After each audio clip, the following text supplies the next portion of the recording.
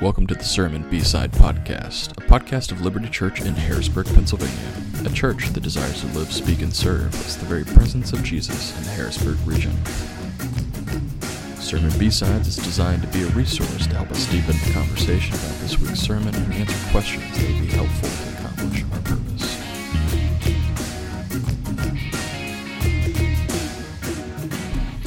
Hey, welcome back to the B-Side Podcast. My name is John Robinson. I serve as one of the pastors here at Liberty Church in Harrisburg, Pennsylvania. And my name's Matt LeLoyne. Good to have you with us today. I also serve as one of the pastors at Liberty Church. And joining us today is Gretchen Carvella.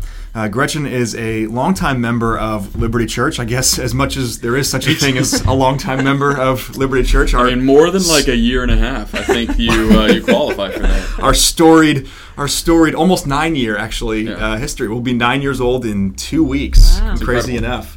But that's one less Super Bowls that Tom Brady's gone to. I think that's true. You got to rub that in as a Bucs fan today. There you go. You got to find it. You had to find a way. Look, if there was ever a year for Tampa sports, there you go. It was during the pandemic. That is true. That is true. You get the fans out of the stands, and we excel. That's right. That's all you need. But Gretchen and Bob, her husband, and her 2 kids, Julie and Adam, have been part of Liberty Church since the early part of 2012. Mm-hmm. And Gretchen and Bob and her kids have served our church in a variety of capacities over the years. Gretchen, I just continue to be grateful for how you embody the life and heart of a servant in so many ways. Even thinking about having you on the podcast this month, we could have had you a couple weeks ago for refugees. We could have had you in for other things. Thank you. But grateful to have you with us. Thank you. Today. It's good to be here. Yeah.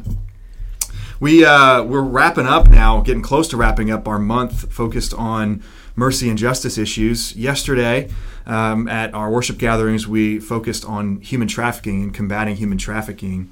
Which is a topic that is near to your heart as well, Gretchen. Mm-hmm. Right. So maybe that would be a great place to jump in. Maybe tell us how did God move in your life and circumstances to give you a heart for this topic? Okay, well, about 2008, a friend of mine at that point went to Thailand and Cambodia.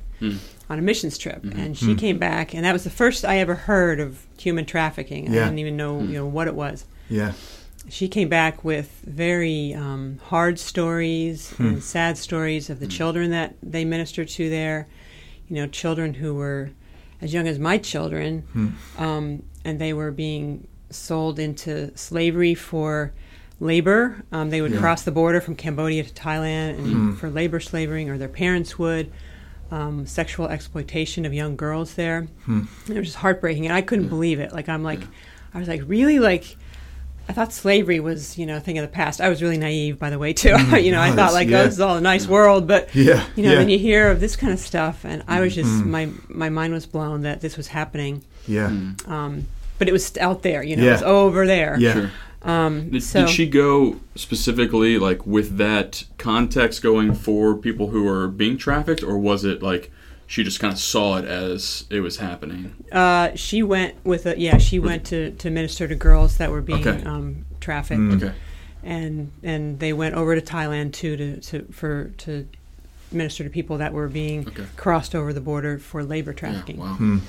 So that was my first exposure, and then I went to some conferences, learned a little bit, Next few years I went to a conference put on by International Justice Mission. Yeah. Yep. And they do a lot of work with representing people all over the world that are trafficked. So I learned that it was prevalent all over the world, and this is, going on, and IJM had a presence in trying to help them with their legal cases, because these people have no power, no finances, they're stuck.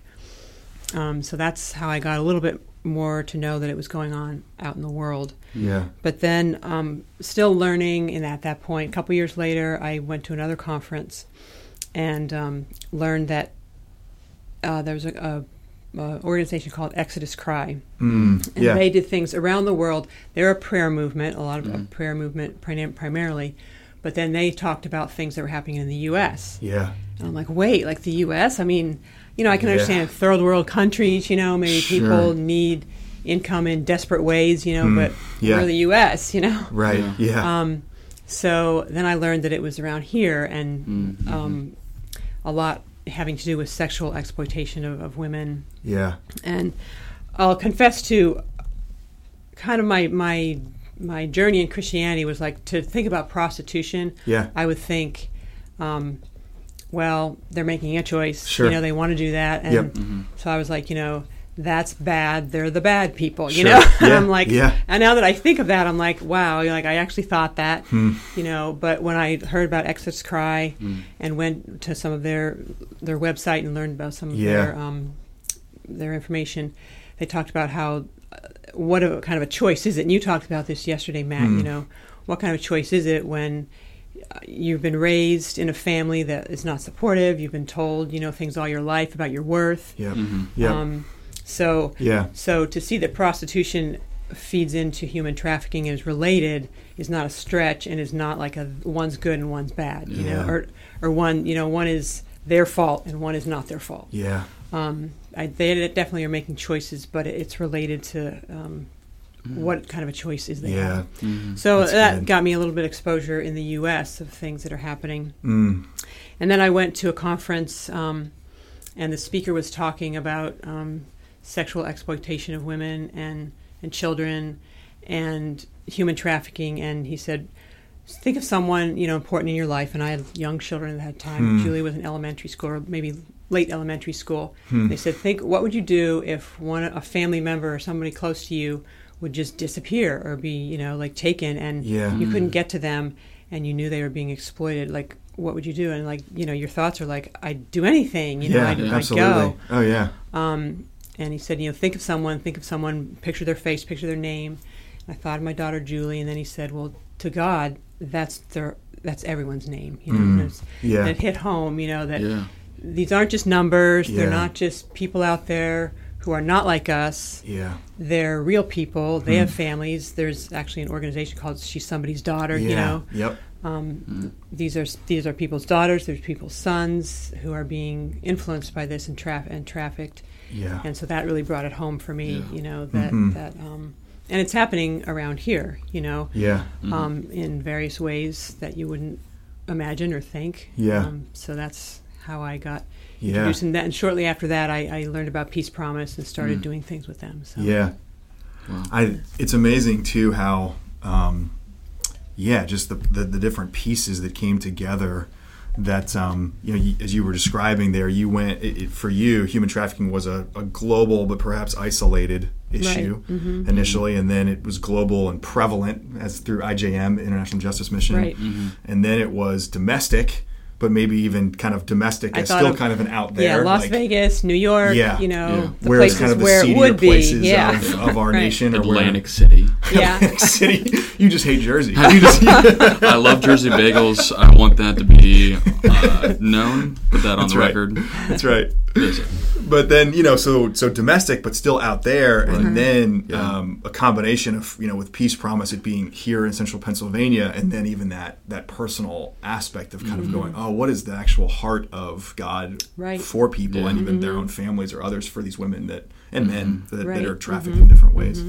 But is that from your interactions as you've gotten to be part of Peace Promise prayer gatherings and interacted with other people here at Liberty or outside of Liberty, is that do you find that's a fairly common experience, that the kind of shape of this goes from kind of global out there to like narrowing it closer and closer to home? Yeah, at least in the circles I run, people wouldn't imagine that there's things going on like that around here. And frankly, even like with Peace Promise's ministry to the strip clubs, I will admit too, like when I first heard that, it was kind of like, oh, they're making a choice. Why is that trafficking? But it's all related. How their choices aren't real choices. And there are some experiences that I've heard of over the years where it feeds into trafficking because then they truly do get abducted. Or when they're in the climate of the sexual exploitation industry. That by anyone's definition, it would be a trafficking situation. Yeah. So, it's definitely, it was a shock for me. And a lot of people I talked to are like, I've heard of that over there. Yeah. But but not here. I appreciate you sharing that, because I've had that conversation with a number of people at Liberty over the years too, where their first encounter with Peace Promise, or hearing, Patty Seaman from Peace Promise, who was with us yesterday, phenomenal storyteller, and just shares those experiences so well and so compellingly. But the first time a person hears, okay, they're ministering to prostitutes, they're actually going into local strip clubs in our city, in our region, and getting to know the women that work there. It does really mess with categories when you first hear that, and so I'm grateful for how that's played out in your life and the lives of others, where rather than just kind of immediately having that visceral response, you kind of go, well, why have I thought that, and is there something else under? Like I just think I'm grateful for that. I think I've seen that play out in our church, and even more and more in my own heart over the years to grow in compassion for people that it might seem on the surface there's a willingness, and that they're a perpetrator, but it's a lot more complicated than that, and they're almost always, if not always, there's a lot of they're as much a victim in many ways there too, as much as they're contributing to things that are I think you said in your sermon yesterday that the black and white issues are very not so. Yeah. There was we were just talking about this a second ago before we came on the podcast. There, even something Patty said yesterday brought up some of those those topics where COVID back in March shut down many things, of course, as we know, but shut down strip clubs in our area. And initially our response when we hear something like that is to say, like, well, that's good, right? Yeah, like this is what we want. We want those places where central places of trafficking and exploitation certainly shut down. Patty was quick yesterday to say, well, hang on, that actually isn't good, because it gets worse. How have you wrestled with that a little bit? You were sharing a little bit earlier, Gretchen, about that. Right. Yeah. When I get prayer updates from Peace Promise, and I got that a while ago. I heard that, and my first reaction was, "Wow, like a good result of COVID." The strip clubs are closed, so this is good. But as Patty shared yesterday, that means girls turn to worse things, or overdose, or so explicit prostitution, and stuff like that. And so then I'm like, well, what do I pray for, Lord? Do I want this evil to continue in the strip clubs? Do I not? So it's just, human trafficking all over, locally in that arena, but over in Thailand, where people are starving, so they sell their children, to slave labor or into sexual exploitation. They're both bad. Like, what do? You don't eat, or so that they're very blurred lines and complex issues to this. And I know when I would go to the prayer times with Peace Promise, a lot of the stories are like that. You don't know how to pray, and there's just so many layers to what's going on. That black and white categories kind of reminds me of like what situational ethics, when you start talking about like in philosophy, you start going into like situational ethics. Is it okay to steal bread if it's to feed your family? The categories get blown up in these situations where we need to call evil, but we also need to not look at one thing and think that it's not going to affect a handful of other things down the line. And so in order for us to think well and good about this as Christians, I think one of the things we need to see is the value of humanity, the situations that they're in, and having, even as we talked about last week, a holistic approach to the care for and the love for our neighbor. In that just because a strip club is shut down, we see that evil as being done, like it's over with. But we're not looking at the strippers and going, now how am I going to care for them? Right. How am I going to take care of them? What do they need?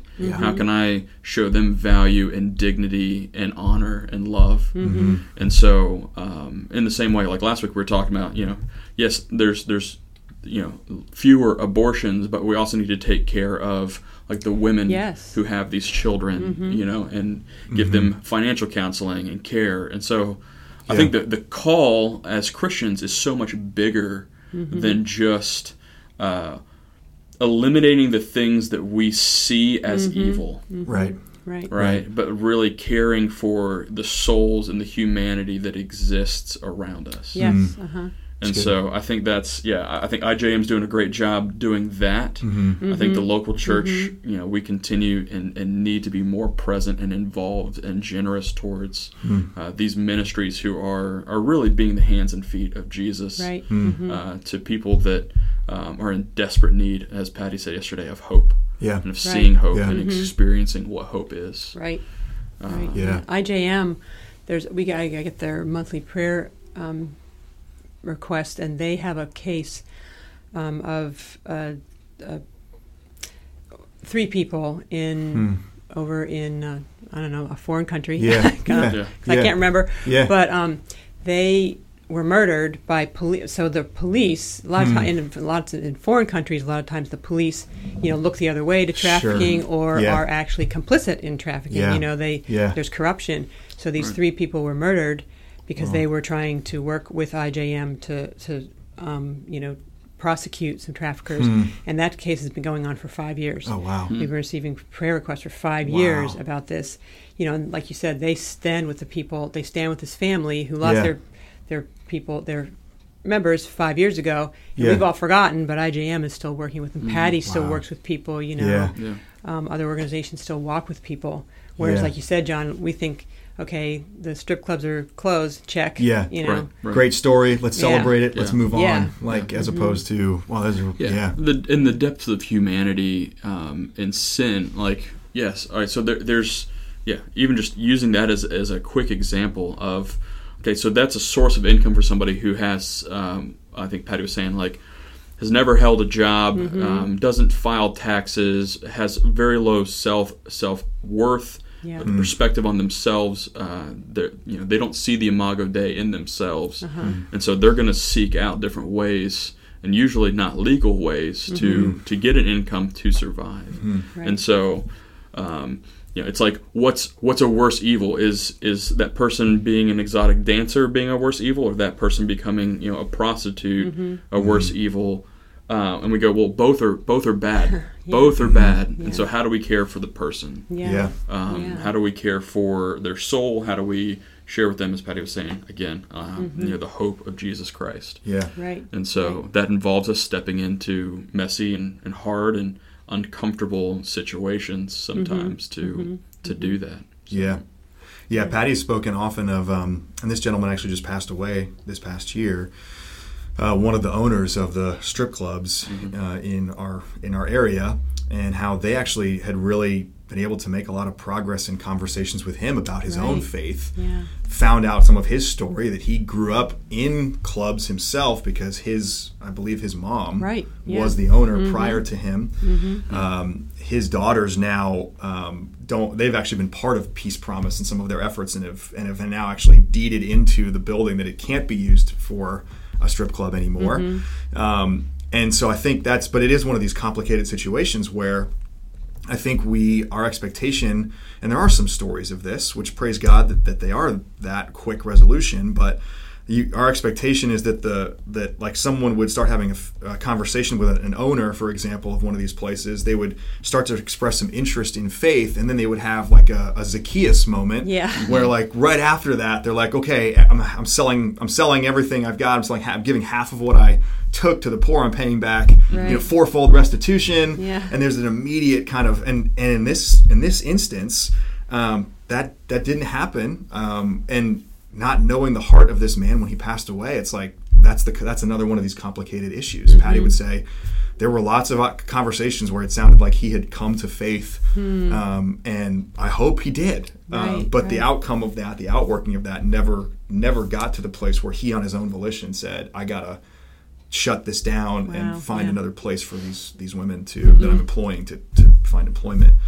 So it really is. It's really, and I appreciate that about how you're sharing this, Gretchen. I appreciate how Peace Promise tries to get in there. And if nothing else, you certainly can never accuse them of anything except loving the people that they get to cross paths with. Right. And they are very fully invested in the real flesh and blood humans that are involved. The victims and the perpetrators, the club owners, the bouncers. They have they make bags to take into the clubs. They make bags for the bouncers too.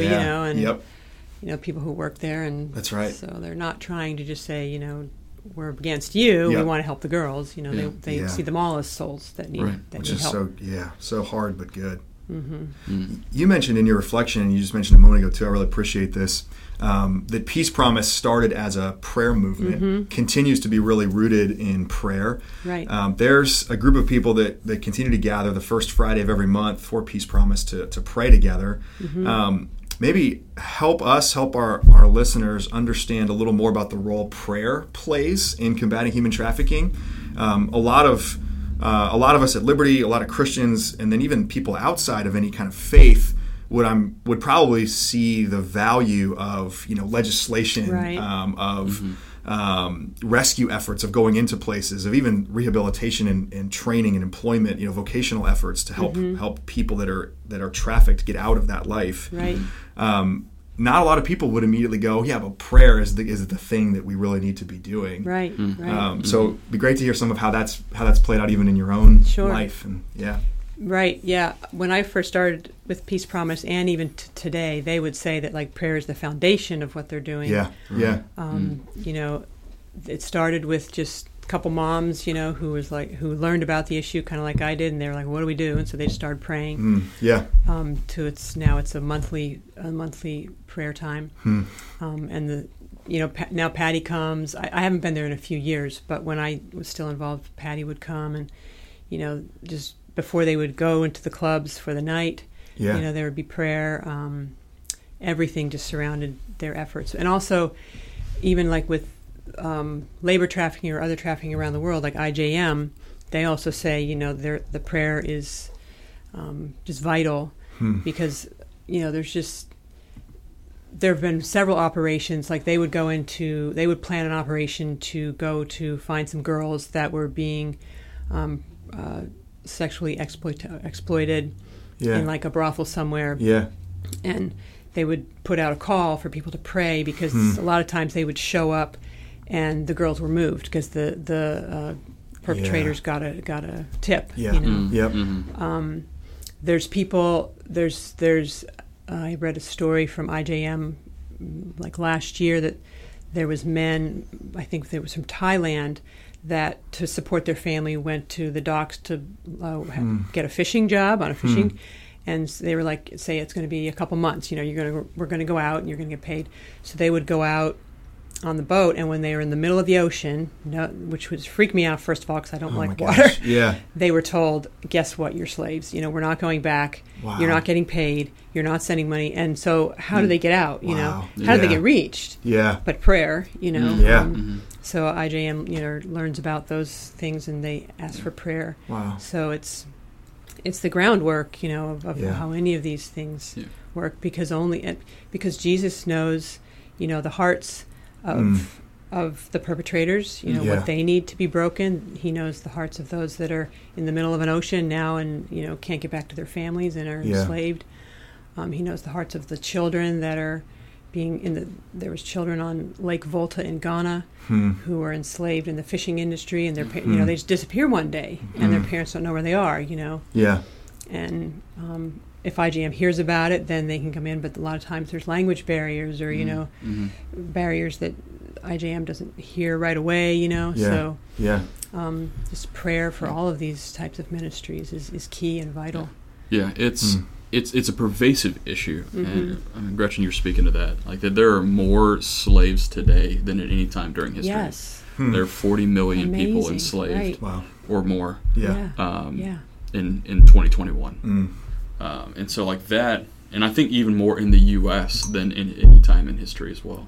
Right. And so it blows your mind. It's everywhere. It is in our backyard. Yes, it's probably in greater proportion in some of these other places. Your port cities. Living in Tampa for a number of years, Tampa was a hot spot because it's a port city. Okay. Tacoma is a hot spot. Okay. Yeah. New York, New Jersey. Here it's interstates, and living in Kansas City. Yeah. Kansas City, when I lived there, I-70 and I-35 bisect there, which are two of the major routes across the central United States. So there were major hotspots around those intersections.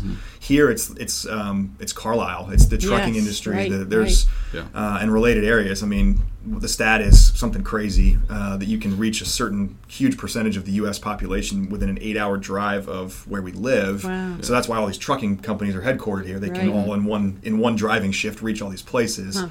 With that, and it's a stereotype, certainly. It's a generalization in there. It certainly doesn't bear out with everyone by any means. It's not like all truckers are the perpetrators, but but that there tend to be where there are a prevalence of truck drivers, truck stops. That's also where adult bookstores, strip clubs, things like that tend to be more prominent than they are other places. So that's at least where we see it. Where we see it here. Yeah. But you were saying, John, it's prevalent. This is not an issue of the past or even an isolated issue. It's a very prominent. Yeah, it's happening. It's happening now, and there's a good chance it's happening in your city where you're at. Yeah. So I just saw a headline. I mean, this isn't here, but over in California, there was just a sting operation where they recovered 39 children that were missing. 8 of them have been trafficked. Wow. So it's... Yeah. Oh, my gosh. I'm grateful for how prayer has been so pivotal and foundational for Peace Promise in your life. I know prayer for many topics is central to your heart and who you are, Gretchen. And just this reality of we can do certain things. We can learn. We can our perspective and paradigms shift as all of ours have as we've learned more about these topics. And we should act, but there is powerful work that God has to do. I really appreciated during prayers of the people yesterday. Steve prayed for God to call by name both victims of trafficking and perpetrators of trafficking, those who are oppressed and those who oppress. And as Christians, we certainly have this as our paradigm, is that those who are oppressors, those who are, it is wicked, it is evil, we call it that, but it is also their own slavery to sin. True. And so we want God to rescue his people from slavery in all of its forms. And where sin is at the root of all of it, but that means we want God to rescue perpetrators of evil and oppressors, and that is something beyond what we can do for victims of trafficking and we should do. It's often much more difficult to even get an inroads to perpetrators, and so the praying that those hard hearts and the walls around their hearts would be broken down by the Holy Spirit, that we could actually then maybe get a little bit of time and conversation with them. But I think that's such an important and valuable part of the ministry of combating human trafficking is prayer. Prayer is an offensive weapon against the work of the enemy, flesh and the devil. And so, I think that it's got to start there. I think one of the beautiful things that you've even shared with us today is that the Peace Promise did start as a prayer ministry. Right. And so Peace Promise will continue as a ministry because of prayer and through prayer. And so the more people who are praying, may God move in their hearts and lives to have the right people step into the right situations and be the right hands and feet. Yes. Because it's a very sensitive situation. It's not something that everyone can get involved with, nor should they. Right. And so, but everyone can be praying. And I think that's key. Right. So. I don't think I could go into a strip club and do what Patty does well, and love like she does, but I can pray for her to do that. Yeah. That's great. That's great. Gretchen, it's been really great having you with us today on the podcast. Thank you. Thank you it's for great to be here. Yeah, thanks for sharing even some of your own life and story and experience of how God's been moving in your heart for this. Thank you. Yeah. Thanks guys for listening, and we'll hope to talk to you soon.